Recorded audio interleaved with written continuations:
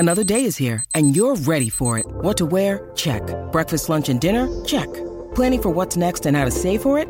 That's where Bank of America can help. For your financial to-dos, Bank of America has experts ready to help get you closer to your goals. Get started at one of our local financial centers or 24/7 in our mobile banking app. Find a location near you at bankofamerica.com/talktous. What would you like the power to do?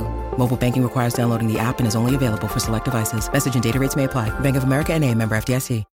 When you need mealtime inspiration, it's worth shopping Kroger, where you'll find over 30,000 mouth-watering choices that excite your inner foodie. And no matter what tasty choice you make, you'll enjoy our everyday low prices, plus extra ways to save, like digital coupons worth over $600 each week. You can also save up to $1 off per gallon at the pump with fuel points. More savings and more inspiring flavors make shopping Kroger worth it every time. Kroger, fresh for everyone. Fuel restrictions apply.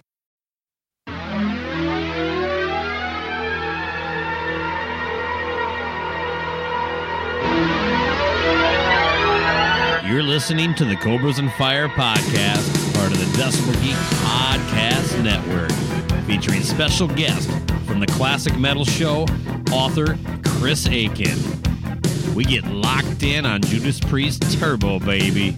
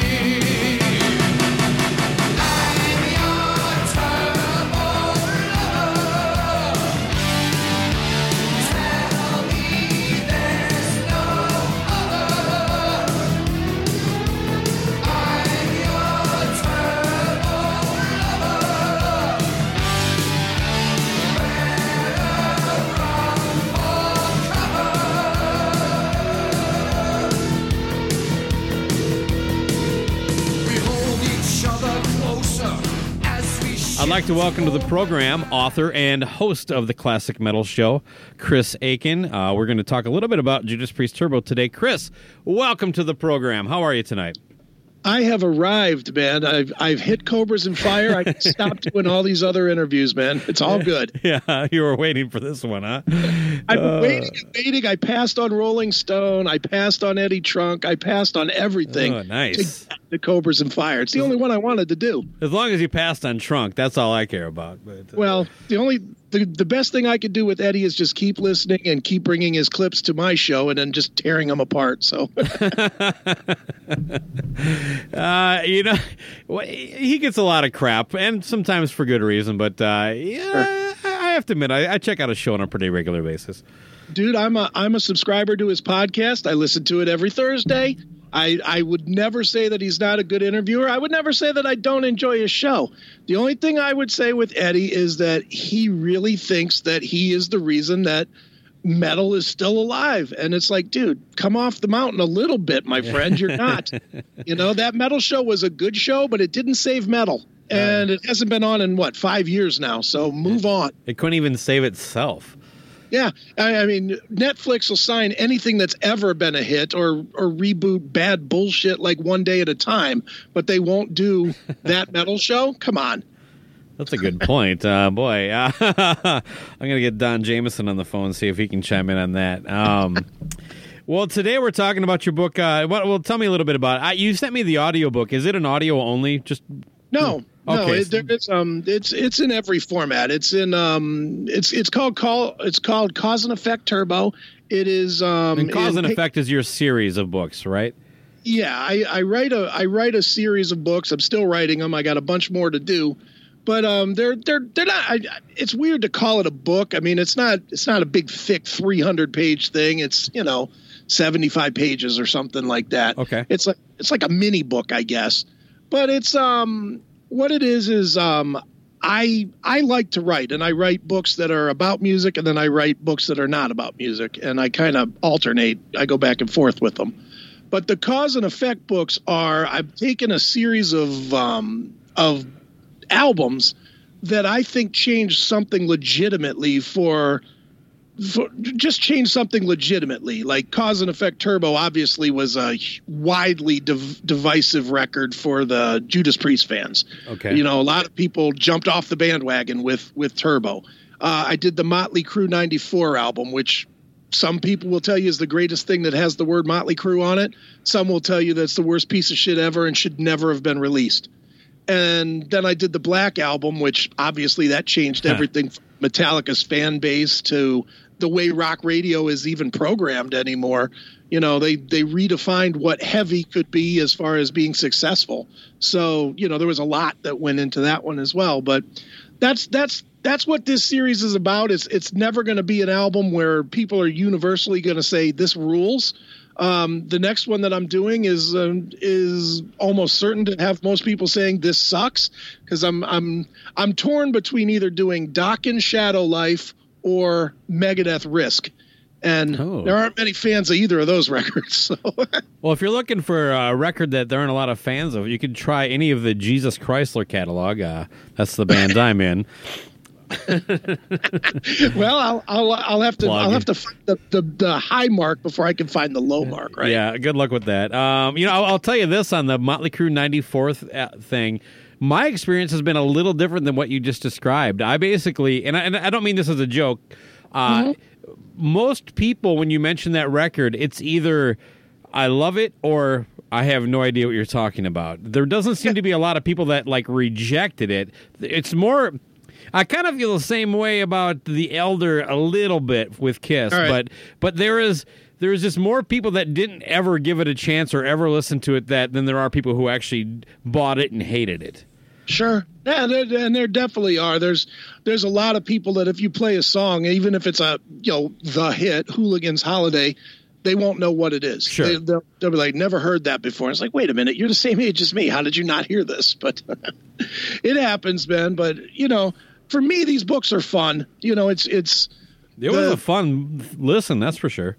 Well, that's great. It's, dude, and you know this by putting out a podcast every week. Yeah. You put it out every week, and you really hope people dig it, and you hope that not too many people come back with, man, what a worthless piece of shit that is. But, so far the response with this one and all of them has been really good, and I'm glad you enjoyed it, man. I'm really proud of this one. I think it's the best music book I've done so far. I am a big fan of the record. I was at the time. I remember the commercials like "Don't Leave Home Without Your Turbo."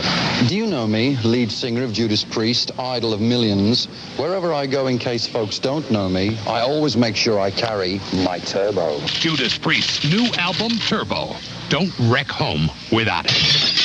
Oh, yeah. I mean, it was just a big thing for me. I got into Priest, I want to say the Christmas 85, where my stepsister gave me Defenders of the Faith and Screaming for Vengeance. And that was really my entry point. And those still kind of remain like my core idea of what this band is. But this album, I mean, I knew they were, I mean, it was kind of weird that both them and Iron Maiden made they adapted to the whole synth guitar thing at the same time almost. and they almost bailed on it just as quickly, and they were the only bands to do it. But this record, I don't know, I just something about it. I still listen to it. I listened to it, fairly recently, and I think it's pretty strong all the way through. Yeah, I've never, obviously you heard what I thought. I really don't understand why there was such hate on it. I mean, I don't think it's a perfect record. I mean, there's a few songs that I don't especially love, but you know what? It's just a fun record. And for me, I was 17 years old or whatever at the time when it came out, and it was right in my wheelhouse. It was, it sort of adapted toward what was going on in 1987, that whole Motley Crue-ish type of a vibe. And if you look back at that time, you had Judas Priest mellowing just a little bit and doing more of a hair metal-ish type of a thing. Little glammier image. Yeah, a little. Rob Halford grew his hair out. Right, and wore the red. They're wearing the red leather instead of the black leather. And, that's right. They were doing it. But when you think about other bands, Ozzy obviously did it with the Ultimate Sin. He had the big poofed out hair and the outfit that looked like a reject from a Striper photo shoot. I mean, he was doing it. Then you had Van Halen debuting with Sammy Hagar, and that was a whole different, less abrasive Van Halen. Yeah. There was just a lot of bands at that exact moment they saw that success was in that whole image over substance thing, and they tried to get on that train a little bit. And not that I think that Turbo doesn't have substance. I do like it, but I understand while I don't agree with people that hate this record. I think it's just that it's different. And like I mentioned that article I wrote about the 5 records that kind of get this bad rap. They all kind of fall in that thing where it's just like it just doesn't fit in your perfect hole of what, this band is. I like the idea that it did something different. I think it's an amazing sounding record. Maybe one of Tom Allen's best production work. And it opens up with Turbo Lover, and it basically says, "You're no turning back now. This is not fucking Living After Midnight." I mean, right. It's right, and it really did define. Turbo Lover definitely defined what the record was. And it's just so much of a fun record. I mean, more than anything, I mean, yeah, Living After Midnight had its success and whatnot, and I mean, but for the most part, Judas Priest, and this is me showing that I'm way too old now, but I remember Judas Priest was like the heaviest shit that most people knew at the time. Yeah, it was like them and Maiden were the heavier bands, right? Yeah, I mean, people were not as familiar with Metallica and Megadeth and Anthrax. That was the stuff that the weirdos that smoked pot and did drugs listened to. For the rest of us, we thought we were being heavy if we were listening to like Motley Crue and Quiet Riot and AC/DC. Yeah, right around the 2-year period of this record, when I first heard like Metallica, and it was like really fast punk rock to me. I'm like, and I can't understand what they're saying. It's so fast. Right. I'm a big thrash fan now, but it took me to the late 80s to really all of a sudden okay, I get it now. But so yeah, it was, to me, that was like just really obscure. You weren't going to seal the deal with a Slayer record. You were going to do it fucking Turbo, baby. Exactly, but it wasn't even Turbo Lover though that would get, if you were working on a chick or something. It was stuff like Hot for Love or Wild Nights, Hot and Crazy Days. They like that kind of poppy anthemic raise your fist and yell type of music. Yeah, they like Poison. Yeah, they ended up liking Poison and Warrant and Slaughter and that second wave that was just kind of, but. Not my favorite stuff. I listened to that stuff too, but it's definitely not my favorite.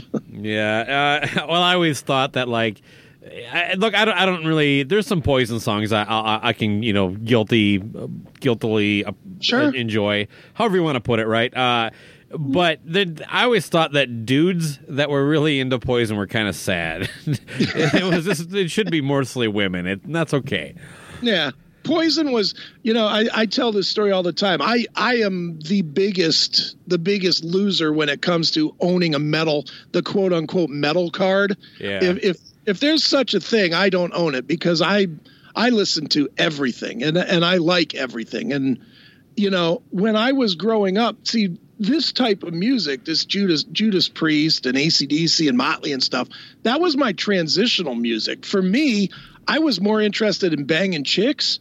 So I was always I would listen to this stuff because this was what I liked.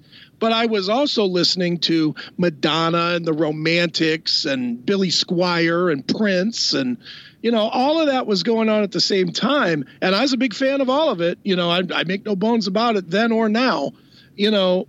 So it's weird to me that when this, especially Turbo, started getting popular. You know, I tell the story in the book that I had a girlfriend and I was putting it on. I put one of the records on to kind of piss her off, to get her to leave me alone.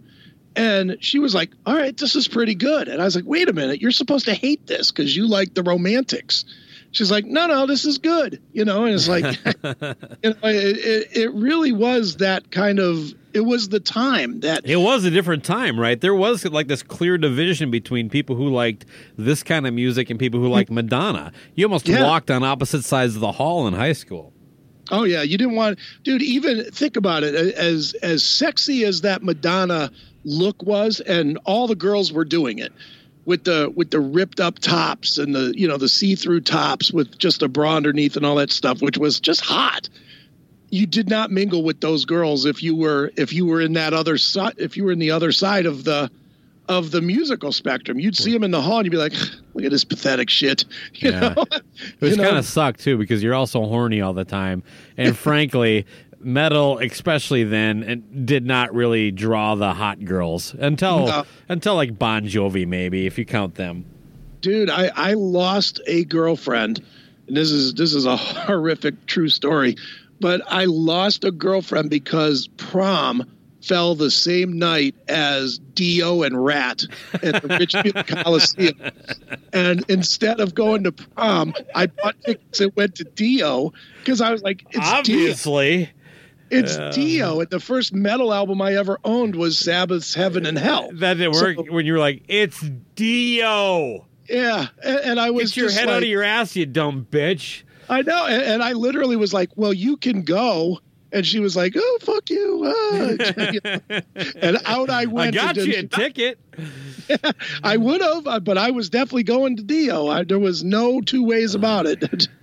You know, pussy's one thing, but Dio. Come on. Yeah, no, man. Fuck yeah. Yeah. My big squatter plan around that time, I got my driver's license and bought a ticket to take a girl to Kiss Crazy Nights.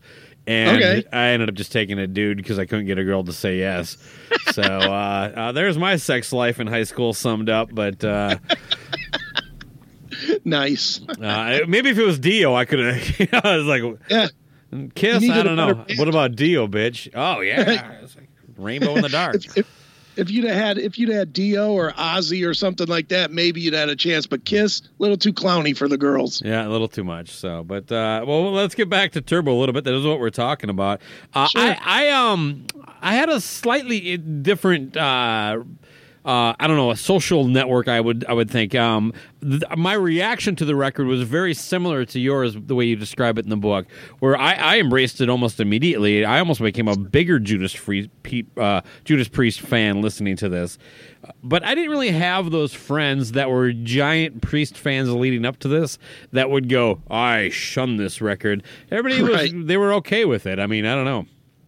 It was such a weird time, man. And again, I think it goes back to the fact that I was not in that, like I was not in the metal guys clique. And I was just sort of all over the place musically with stuff. So for me, if Tell the truth, you actually pretty much dressed like Billy Squier in the Rock Me Tonight video. And that that killed all your metal cred. I will not lie and say that I did not have the orangish pink pants. I absolutely did at one point. Man, yeah, we got to be close to the same age. If you were 17 when this came out, I would have been probably 15. There was definitely like this movement of men wearing fluorescent colors, wasn't there? Oh yeah, dude, and parachute pants and You know, those rubber bands you stick around your wrist, they were black typically, or yeah, and the Michael Jackson jackets. I had all that shit. Oh, right on. I didn't, but I was poor. Well, I this is even more sad.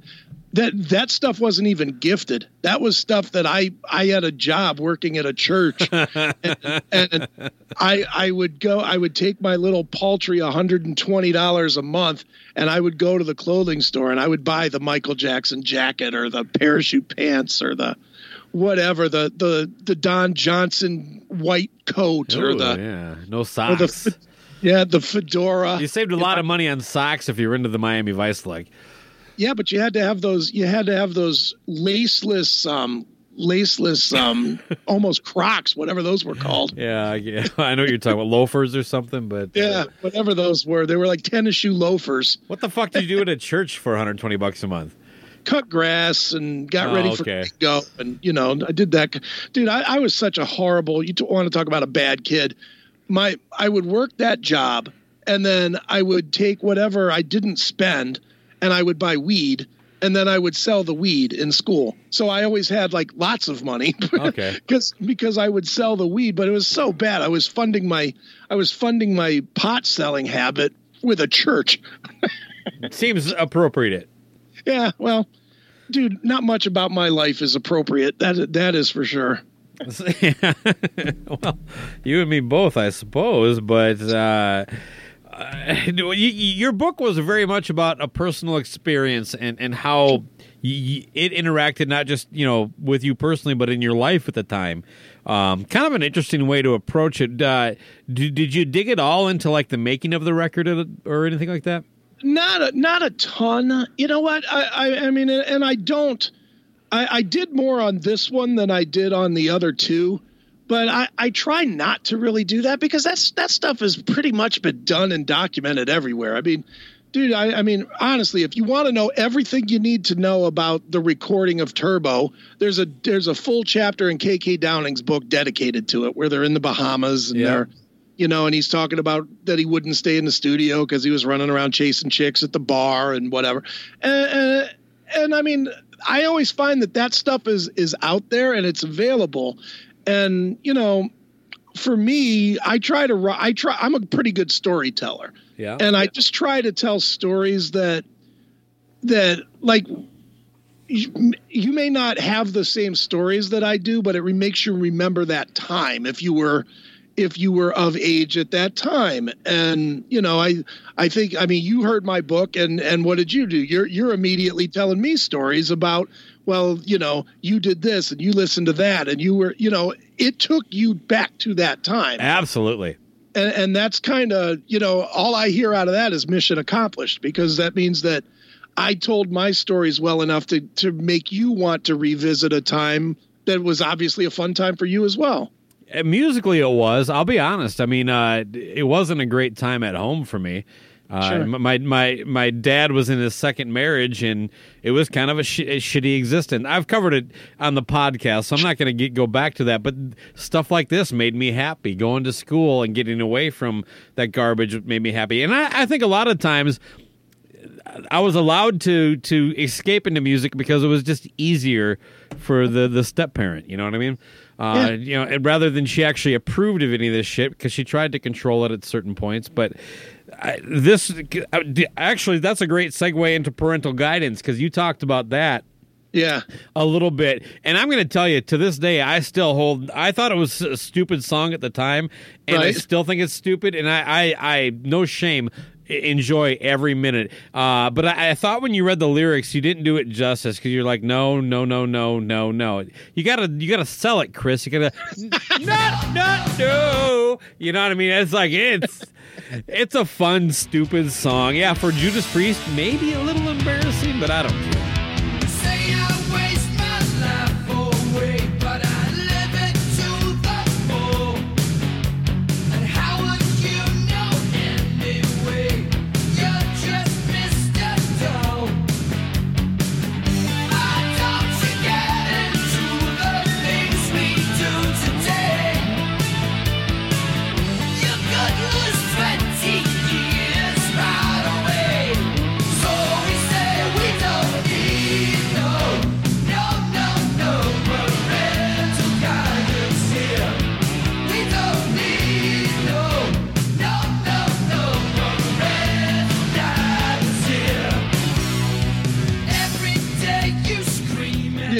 and they obviously don't care either. That's the funniest part about it, is that if you bring that, and I've interviewed, I think everybody but Holland that recorded. Holland recorded that, right? Just double check here. I got it right in front of me. But yeah, Dave Holland. Yeah, so he's the only guy that I have not spoken to on that was, you know, one of the key guys on the record. Now, is he the one that got caught up in all that nasty shit too? Yeah, he was the child molester guy, like the Down syndrome kid, rapist or something. Yeah, something horrible. But not good. No, not at all. But I mean, I've talked to all of the other guys about Turbo, and every one of them will tell you that they hold it dear to themselves. Halford will tell you it's a tough time for him, but the other three, you know, KK and Glenn and Ian, they will absolutely tell you for the time that they were in, they love it, and they have no regrets to it. Let's talk a little bit about that Halford thing, because that was one revelation from your book that I was not aware of, and that his lover at the time, or partner, however you want to put it, it was a different era, so you weren't getting married if you were gay, right? But had committed suicide in front of him. Right in front. That's the story I've heard. Now, I do not have that story from Rob himself. I did ask him about it once, and he refused to talk about it. But I've heard from people very, very close to the band that is what happened, was that there was an argument or a breakup or something, and the dude lost it and put Halford into just a hellacious tailspin, which, I mean, it's not a secret. Rob has been very vocal about his drug and alcohol abuse, and that's when it hit its peak, was during the Turbo era. And it once I heard that, I didn't hear that, you know, at the time. I heard it later. But when you listen to the record and then you're just rocking along, the first 4 or 5 songs are just, you know, fun. And then all of a sudden, Out in the Cold comes on.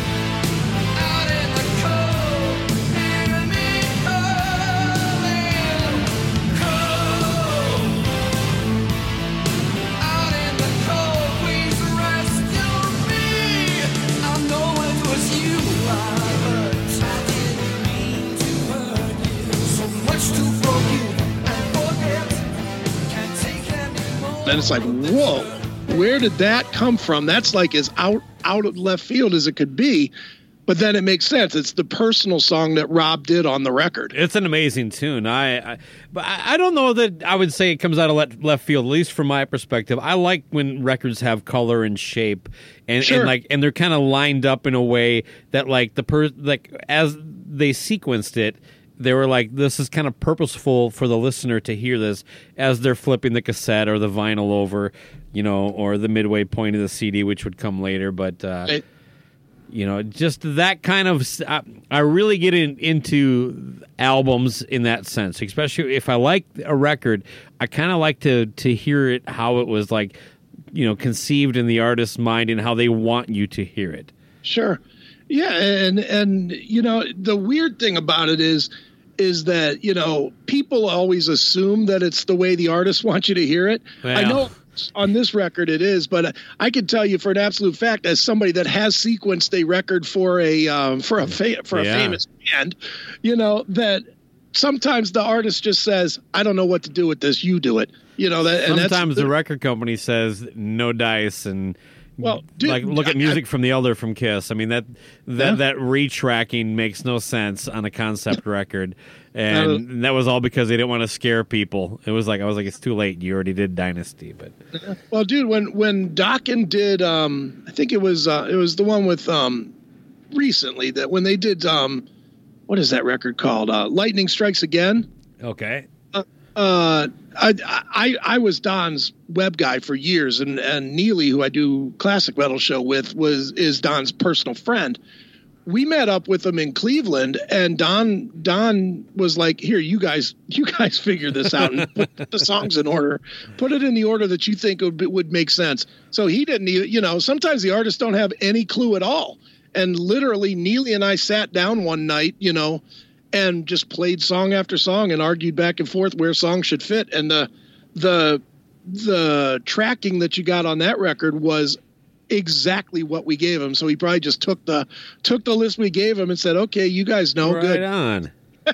So I gotta guess that when you've been in the game as long as he has, at a certain point, certain things, certain little nuances like that, especially with the change in how we record music, it probably seems a lot less obvious. It's like, oh my God, I'm you're almost at your wit's end. So it was probably you were very helpful in that situation. Yeah, well, and a big part of it is some artists, and you know this, man, because you're an artist yourself. Some guys get too close to their stuff where they can't be objective. Yeah. Where the other side of that is, some guys don't feel close enough unless they put their finger on every single little piece.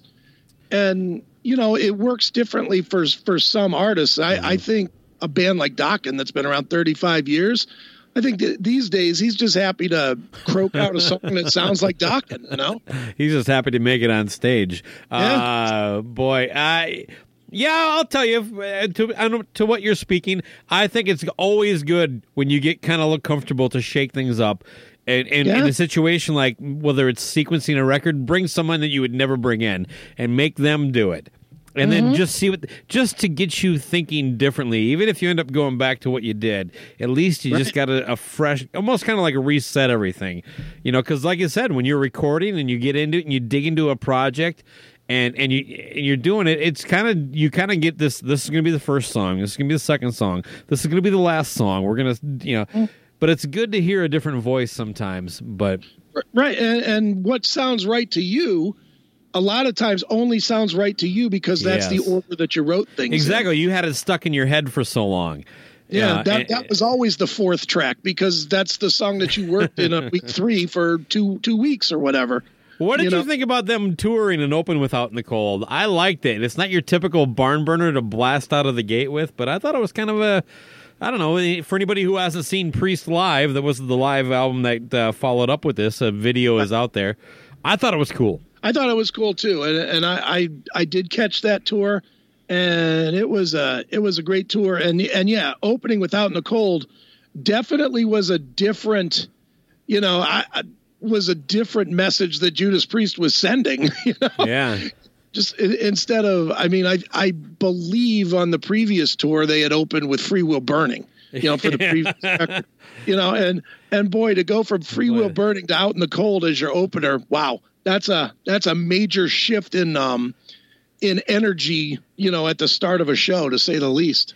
Well, let me ask you this, because you're definitely someone who critiques and breaks these things and has the passionate connection to it that I would think I can at least be somewhat on par with.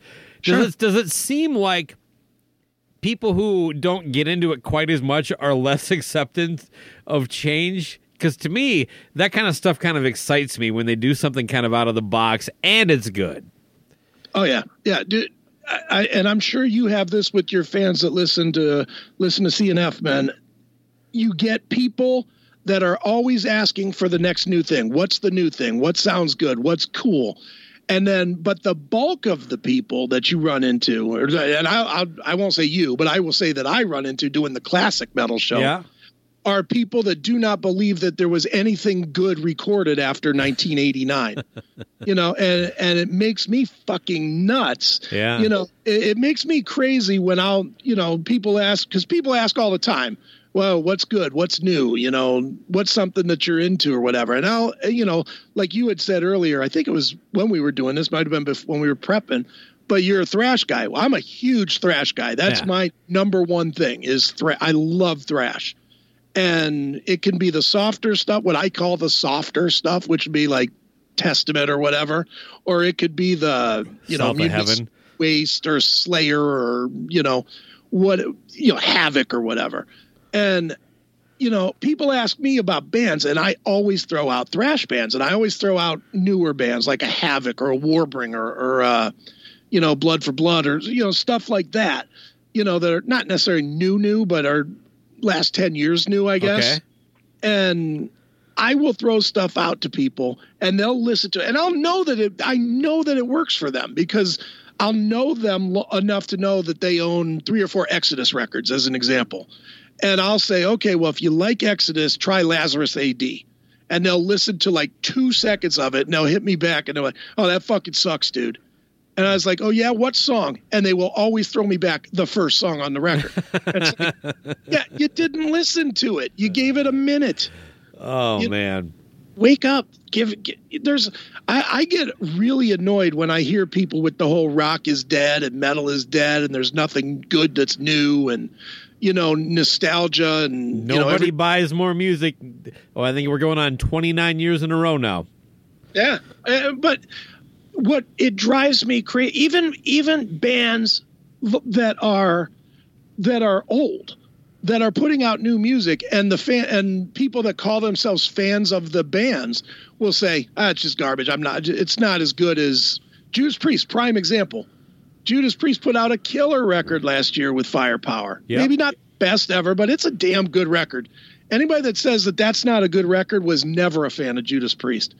And I have plenty of people around me that'll say, you know, not the same, not as good. I had to give it a couple cracks before I started realizing that it was better than I thought on first listen. I still put it, you know, probably a mid-grade and their whole spectrum. You may not know, but people who listen to the show know and I've already dropped the damn record's name twice, so this is kind of stupid.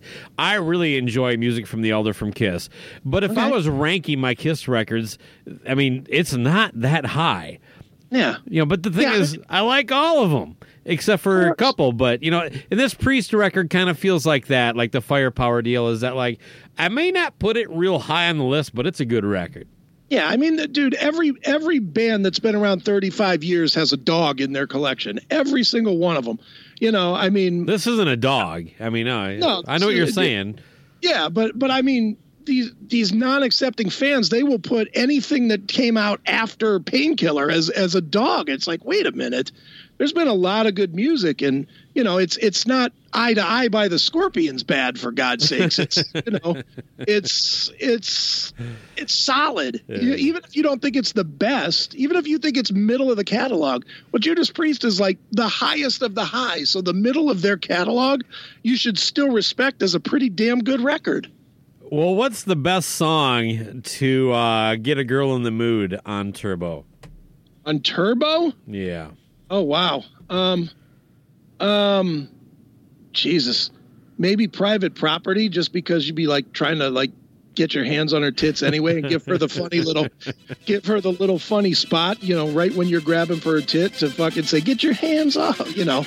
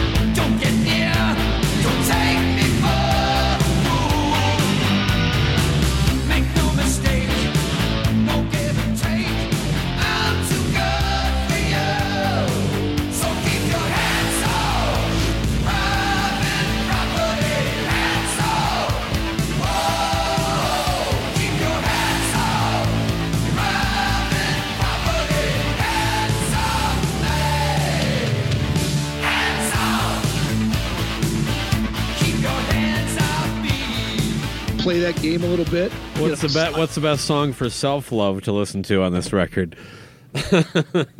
Oh, wow.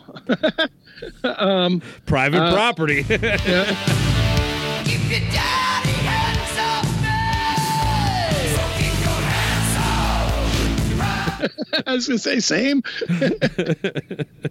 Locked in? I don't know. Yep. We're huge proponents of self-love on this show. Of course. Dude, we talk on the Classic Metal Show. We have had 100 hours of my absolute appreciation of jerking off to porn and how I can't wait for sex doll brothels to be brought in as a legalized thing everywhere. Oh, God. I'm pretty sure that's on the agenda of Nancy Pelosi right now. Well, she looks like a sex doll, an ugly one, but just, all frozen faced and stuff. And there is your political segment on Cobras and Fire. Oh, yeah. We don't do a lot of politics. If we do, it's the quick one-hitters, but... Right. Well, fair enough. What do you think? What's your fondest track off this? If you go the one go-to song, where do you go? I usually go to Parental Guidance just because it's So I do still dig it. Yeah, I do. I mean, I truthfully, 2, 3, 4 are my tunes that I play pretty regularly on it. Locked In, Private Property, Parental Guidance.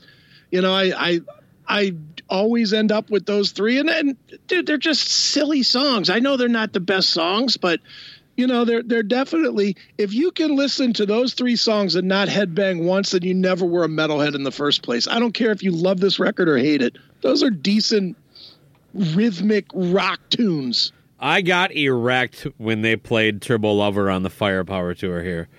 It's a good tune, man. It's a fun. The only negative that I have about Turbo Lover was that the video was so ungodly bad. But for the time, you think though? Oh, I thought it was kind of cool. Dude, it was like it was like they watched Terminator. Yes. And we're like, okay, we're going to do this, but we only have like 1/1,000,000th the budget. Well, of course. So what we're going to do is have this fat girl run back and forth after a tire that we're going to roll down the street. And they did the same stupid scene. They rolled it one way, then they rolled it another way, and the girl was running back and forth after the tire. It was just, but to be fair, Judas Priest is one of those bands that never really figured out the video thing.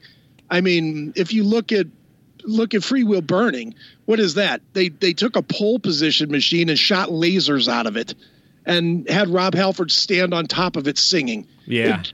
Terrible. They were never a good video band, but they tried. They a lot of bands suffer from that. We did a month-long series on Black Sabbath for Halloween, and we talked about how first of all they got into the video game late, obviously, with them being more of a 70s band, but their videos were just horrendous. Dude, I'm friends with the guys, but I'm the first one to say it. Dawkins videos, every one of them sucks. There's not a good one in the bunch. Let me think here. Hold on. I think The Hunter was a decent video. Again, I'm thinking of things at the time that people didn't kind of just think was nothing ages well from that era when it comes to music videos. But, It's Not Love. I thought was a cool video, just in the back of a truck. Truck. That to me is probably the closest to good. The Hunter, if I'm not mistaken, with The Hunter, that's the one where they shot near the graveyard because they weren't allowed in the graveyard. Yeah, but you can't tell unless you know. Yeah, but it's like, okay, if you're dropping $1 million on a video as they were at that time, you know what? Find a graveyard that says yes.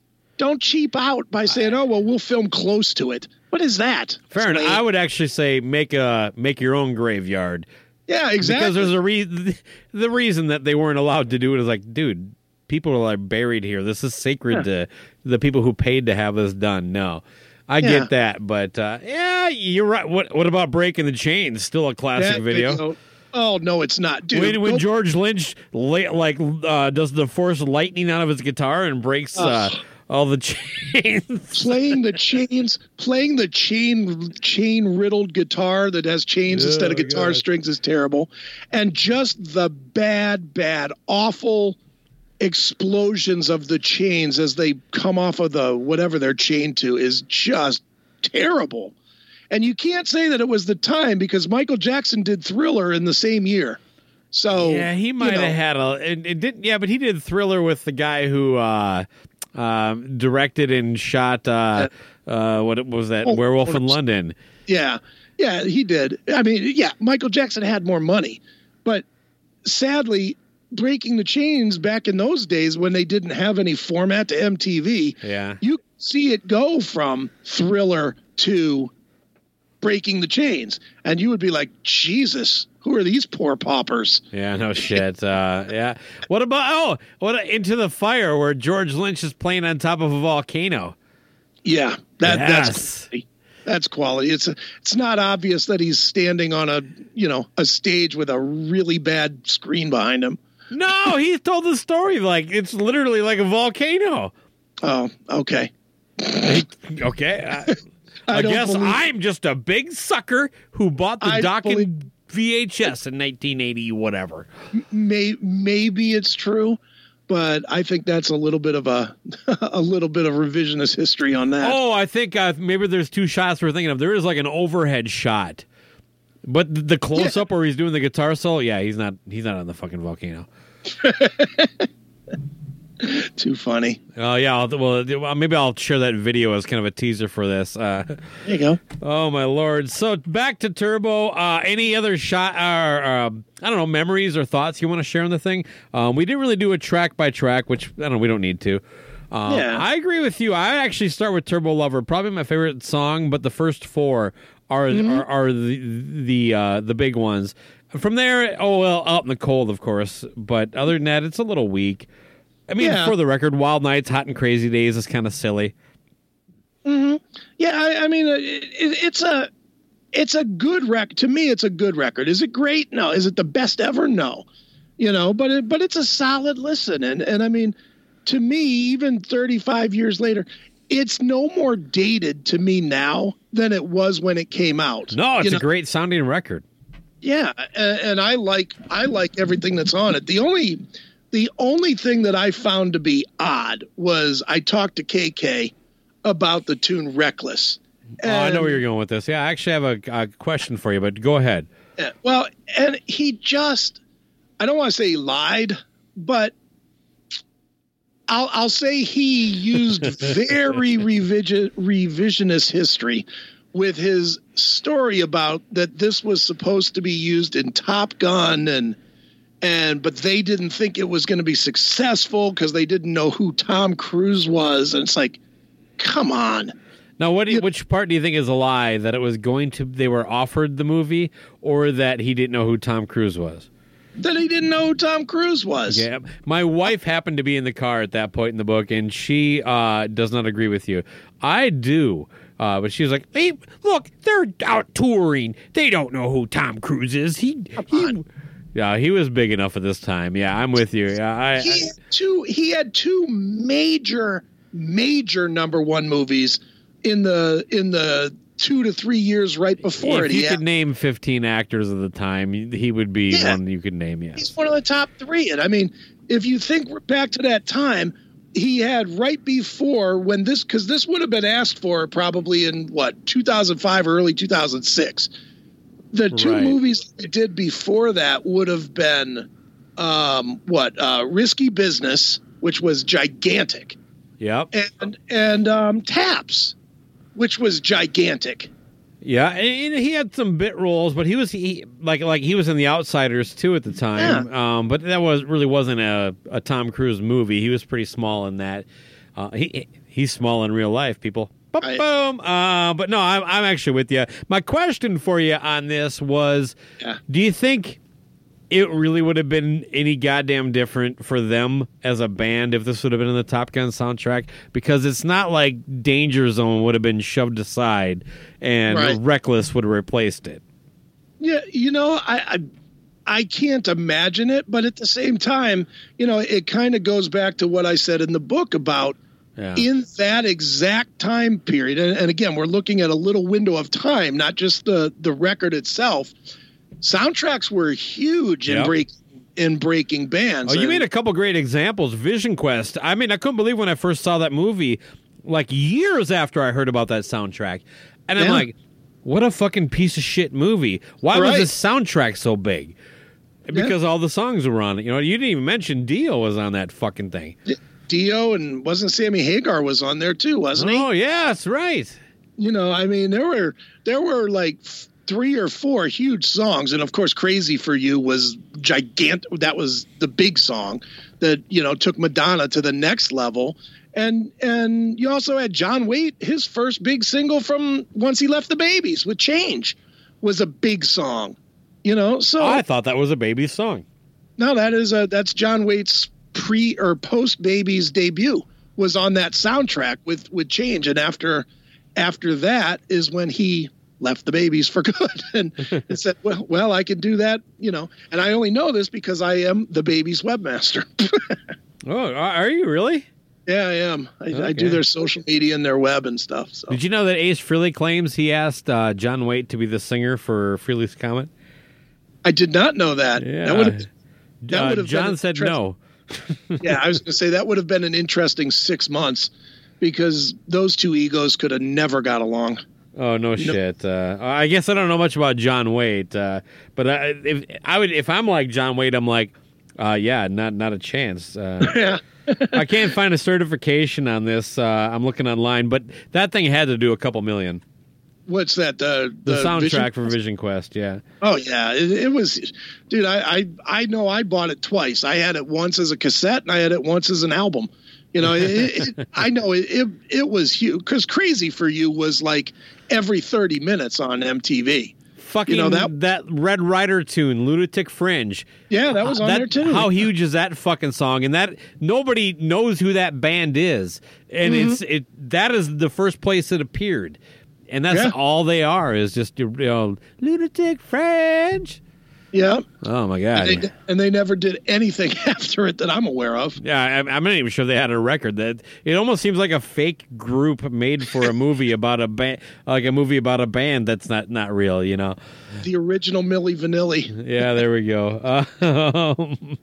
Well, yeah, so I don't think Reckless, had it been included on Top Gun, would have made that much of a difference because I don't think people, while it does expose you, if the soundtrack is a hit, that's great. Mm-hmm. But I don't think it really would help them as far as like, well, Top Gun, because I guess that soundtrack did okay, but it's really just a one song soundtrack, isn't it? Just the Danger Zone thing by Kenny Loggins. There was a couple of songs off of that one. There was it Bonnie Tyler or something. Well, they got a lot of traction off the Johnny Be Good, as bad as that was.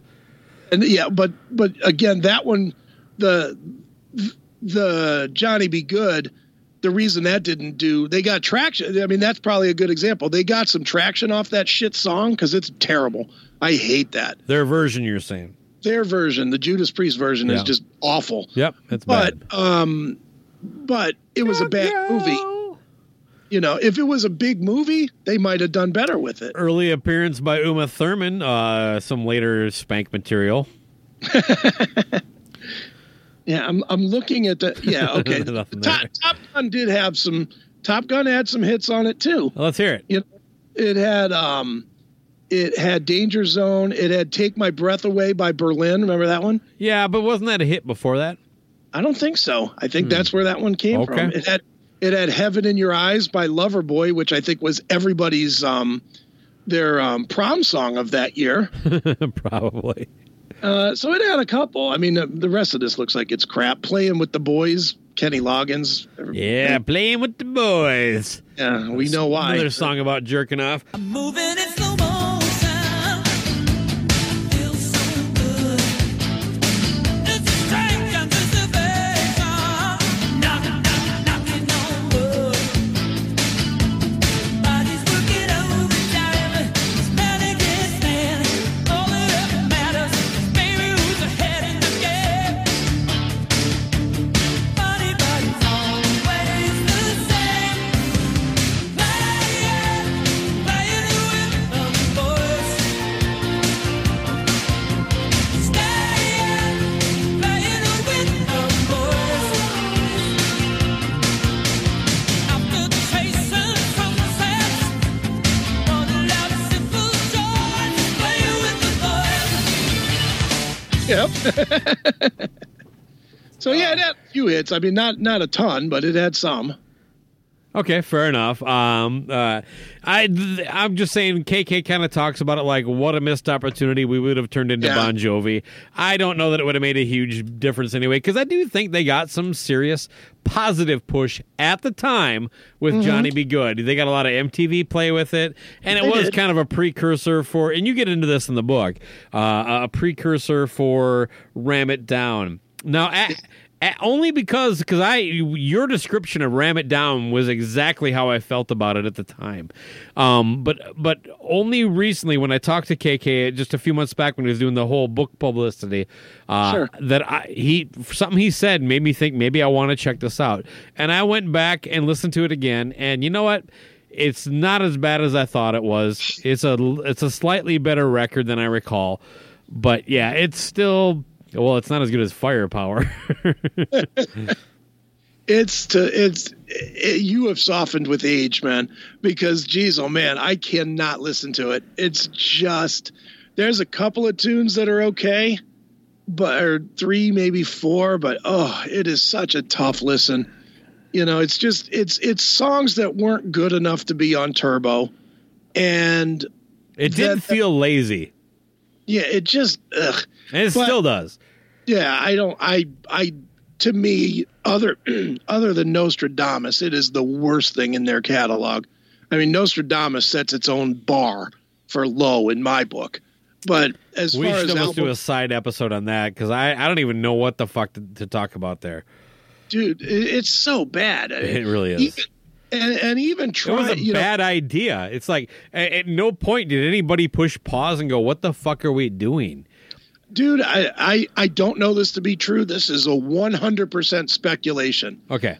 But I honestly think that Nostradamus came about as a contractual agreement for Halford to come back to the band.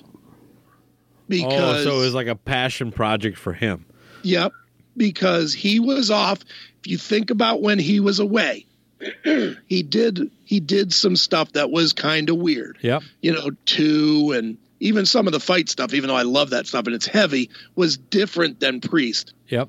And he started doing Priest stuff again that sounded very Judas Priesty, Crucible and the first one. And I think Judas Priest saw that he was grabbing the attention that was not going to the Ripper band.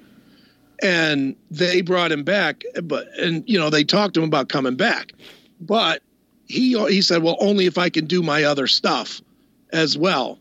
And I think they agreed to it because I don't know anybody I know one guy that loves that record. It's that guy, Jim, that listened to it. And you probably saw him in the news 10 years ago that listened to it like 600 straight days because he's a fan of our show and he still swears by that record. But God damn it, Jim! Now I'm going to listen to it again because you just told me that fucking story. You won't make it through it. I doubt it. I haven't yet. You'll get to War and Plague or something like that, and you'll be like, "What the fuck am I doing listening to this?" I couldn't get KK to say a negative thing about that record.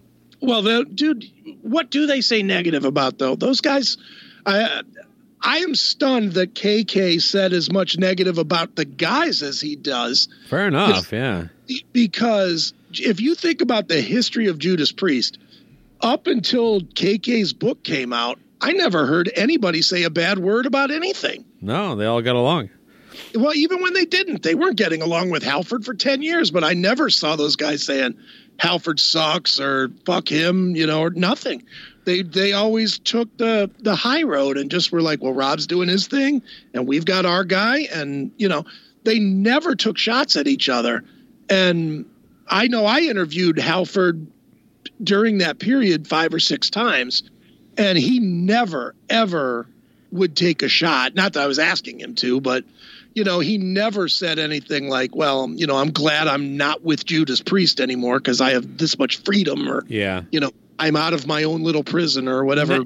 Not even the typical shit, like John Bon Jovi when he released a Bon Jovi record as John Bon Jovi and acted like this is why I left the band. Why? Yeah. So you can sound exactly like you already do. And I'm so sick of the ropes that are holding me back. Here's Blaze of Glory. Right. That might as well have been written by the other guys. Exactly. So no, yeah, you're right. There was never really that kind of stuff going on because that's the more typical crap. Like I just needed to get out and do my own thing, and Yeah. I thought Fight was kind of an extension of Painkiller anyway. Yeah, kind of. It was definitely much heavier. But I just think that the only way they were going to get Rob back was to do some stuff that they wouldn't normally do. Well, that's a fairly interesting, unsubstantiated type of I don't know, conspiracy.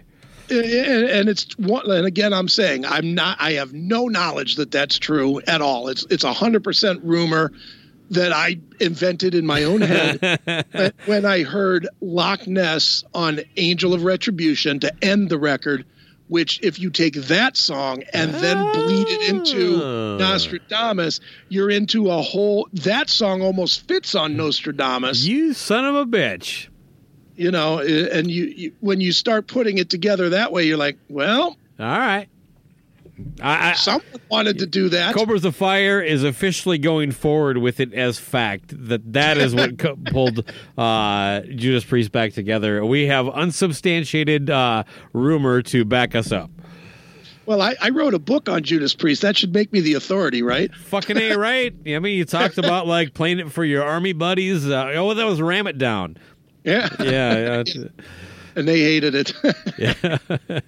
I like how you said, because I have done the exact same. I've done something similar, I should say. There's so many records that like people talk about liking a lot, and then like I'm like nope, and then like fucking A, I'll hear one more person say I'm gonna go listen to it again, and like the first Riot record, Fire Down Under. I don't know how many times I've been dragged back to that thing. I think it's a pile of shit. It's boring as fuck. But fucking A, Decibel Geek just talked about it on their 1981 episode, and I'm like, fuck, I gotta go listen to it again. Yeah. And now I have to listen to Nostradamus again because of that guy you mentioned, and it's funny. It does happen though, man. It's weird with Riot. I actually like that record. Yeah, a lot of people do. What the hell am I missing? I don't know, because dude, if you took that record out of their catalog though, I'm kind of with you. I can't even name another song. Yeah, you take that record out and it's all just awesome album covers with no music. Yeah, with just static. You know, I've never been a huge Riot fan either, but I do like that record. But it's weird too with that record because you not only do people like that record, but you will see critics that will list that record as the greatest American metal album of all time. Wow. And it's like, all right, pull back a little bit. You know, it's okay. It's not the greatest by an American artist in the history of metal. I think bands like Megadeth and Metallica and Pantera and I don't know, probably a zillion more probably come to mind. We have a term we call perfectly rated. We find Riot perfectly rated. Nice. They've been remembered exactly as they should be. By the way, it's a broad term. I think Van Halen is also perfectly rated. A very successful band that they're basically remembered as a great party band that a lot of fucking people like. Mm-hmm. That's pretty much who Van Halen is. Yeah, I will admit it nauseates me when I hear people singing Van Halen as the greatest thing ever. It's like, just stop. Especially when they do it now too. When they do it now, and they're talking about the awful shows that David Lee Roth does these days, and they're like, oh, it's still good. You just don't understand. Dave likes to be self-indulgent. Shut up, he stinks. That's what he does. He stinks. You need to start talking to different people because I don't hear that. I hear people that tolerate shit. Right. Okay. You know, I don't get a lot of people. Well, again, maybe it's just I'm running in the wrong circle. I just don't get a lot of blowback from clear shit. Yeah, David Lee Roth hasn't been able to sing for a while. He can probably pull it off in the studio. I thought that last record was okay, but as far as his performance, he sounded all right. I was actually surprised he sounded as good as he did. I went and saw him on. We drove to Wisconsin, which was like an 8-hour drive to from Cleveland. From Cleveland, all yeah. Right. Well, we went. It was the show was Dokken, Rat, Jackal, and Van Halen, and we had a unique opportunity because of Dokken to have all access all Okay. day. So we went because we wanted to, see if we could get up close and meet Van Halen. So we, which we did, which it was a unique opportunity, and it was one of the few times that I was ever willing. Let me just stop you. Was Gary Sharon as awesome as he seems? No, it was on the last tour. But Wait, Dokken played with Van Halen at some point on the last tour? Yeah, on the Different Kind of Truth or whatever that record's called, on that record. Like one show, right? This was not like just one show. Okay, just all one right. show. But so we go and we stayed all day long and we partied. We partied really hard. And by the time Wait, Van Halen, how hard did you party? Was Andrew WK there by the end of the night? he should have been. Dude, it was the funny story we have out of that is that this was when Jesse James Dupree from Jackal was hawking that god awful whiskey that he does. He still does. What do you mean when? He's like currently doing that. Current. Well, this was before it was on the market. Okay. And he had bottles of it. It was just white labeled bottles. It was his whiskey. Okay. And we were all, it was me, two of my friends, Carlos Cavazzo, Warren DeMartini, Don Dokken, and John Levin sitting at a table eating lunch in a tent. And Jesse James Dupree comes into the tent and he's like, yeah, being Jesse James Dupree. And he's like, y'all got to take a pull of my whiskey. You got to see what it's all about. So every one of us takes a pull of this shit. And it is like drinking bleach. It is just wretched bad. And I'm a whiskey drinker. So, Okay. It's not that it was like, wow, it was too strong, or I'm not whiskey, I don't drink whiskey or whatever. This stuff tasted like you could clean out a ruptured colon with it or something. It was just awful. But one of my one buddy that was with us, he just wanted the free booze. So he's like, this is great. This is awesome. He's all starstruck and whatever. Yeah. So Jesse gives him the bottle and he drinks this entire bottle. So fast forward like 2 hours and he's all fucked up now. And the Van Halen bus pulls up and fucking, he is the biggest Van Halen fan, Eddie Van Halen fan ever. And Eddie just gets out of the bus and is, he's walking around backstage and even it's funny with Van Halen. He's probably the biggest star that I've ever been backstage with, I guess. I mean, I've been backstage with Metallica and Ozzy or whatever, but there's a different aura. I don't know how else to even explain it other than there's an aura. I get what you're saying. I know exactly what you're saying. So when Eddie comes out the bus, even all these guys that are from LA and know Eddie and grew up with Eddie all at the same time on the strip, they're all walking up. Hey, Eddie, how are you? Can we take a picture? All these guys that grew up together on the strip are taking pictures with Eddie Van Halen. So my friend John, he goes up and he's crying because he's drunk. And Eddie Van Halen's his favorite musician. Oh, Mr. Van Halen. It's just so embarrassing. And we just kind of turned and walked away just out of sheer shame. Hung head in shame. It was like, yeah, we don't know that guy. Anything else to talk about? Where can we get the damn book? I could send it to everybody if you want. Go ahead. You know what? I don't do these for money. I mean, you know what? I've done really well with the books, and the books, I have 5 books in, and I've sold. Do you self-publish, or how does this work? Yeah, I do the self-publish. You know what? For the first one that I did, Little Victories, I had a deal with a pretty major company, and I won't say who because I don't think I'm allowed to. Okay. But I had a deal. They gave me even a bonus, like a check, an advance, and I had to give it back because I was completely stubborn about not being willing to change words and phrasing and stories and cover art and everything. I'm a prick when it comes to something that has my own name on it. So I went the self-publishing route, and because of the Classic Metal Show, which has, really decent fan base, they buy a lot of these books. They've each of the books except Judas Priest so far has sold over 2,000 copies. Oh, cool. And Judas Priest, which has only been out since Black Friday, just passed 1,000 over the Christmas holidays. So You're gonna hit it. So I'm 10,000 books sold, and I've done it completely myself. So I'm a big believer in the self-publishing. I mean, you got to know a little bit about graphic design and art and stuff, which I guess it helps that one of my businesses is that I run an IT company. Okay. But that I do it that way, and it works real well that way. So. But so where can someone buy the Cause and Effect Judas Priest Turbo?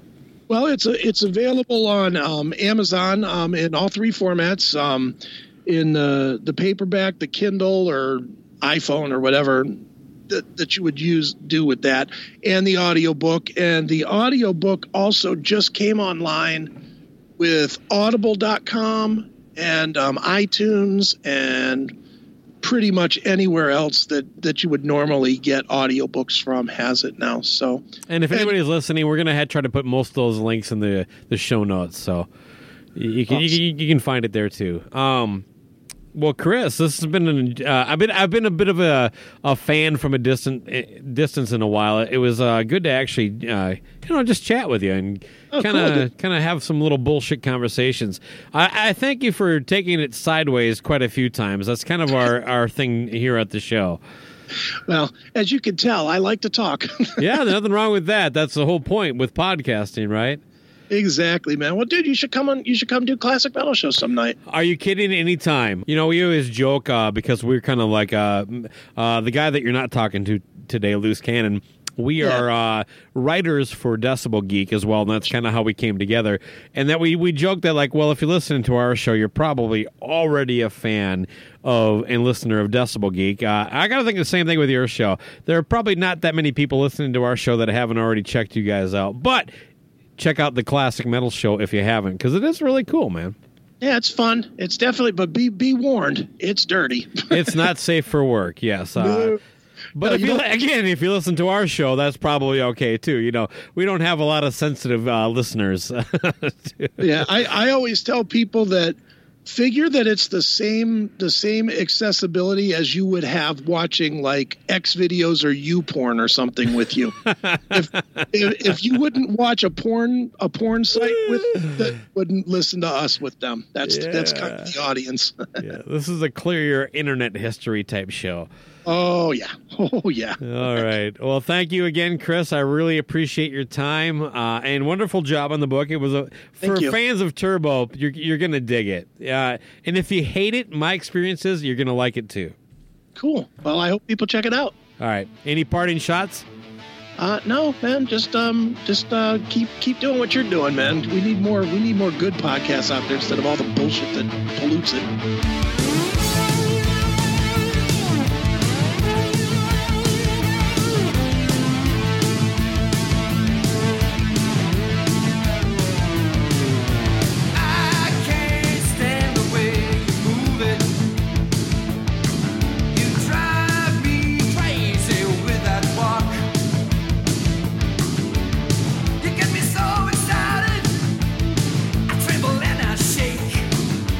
When you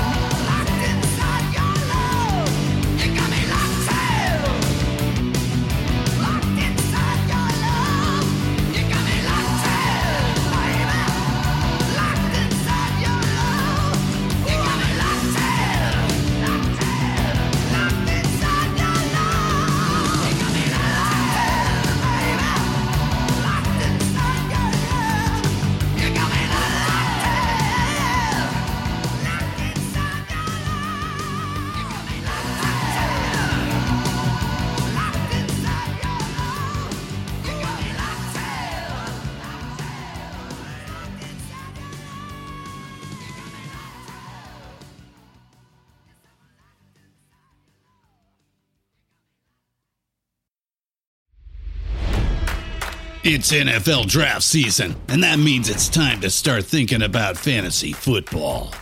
FantasyPoints.com features industry-leading experts and prognosticators using proprietary hand-charted data to help you score more fantasy points. FantasyPoints.com is the place to go for whatever kind of fantasy football you play. Whether you play fantasy football, daily fantasy sports, or do a little bit of everything, Fantasy Points has the meticulously researched content to guide you to victory. And why wait for the fall? Fantasy Points also covers the new spring football league, the UFL.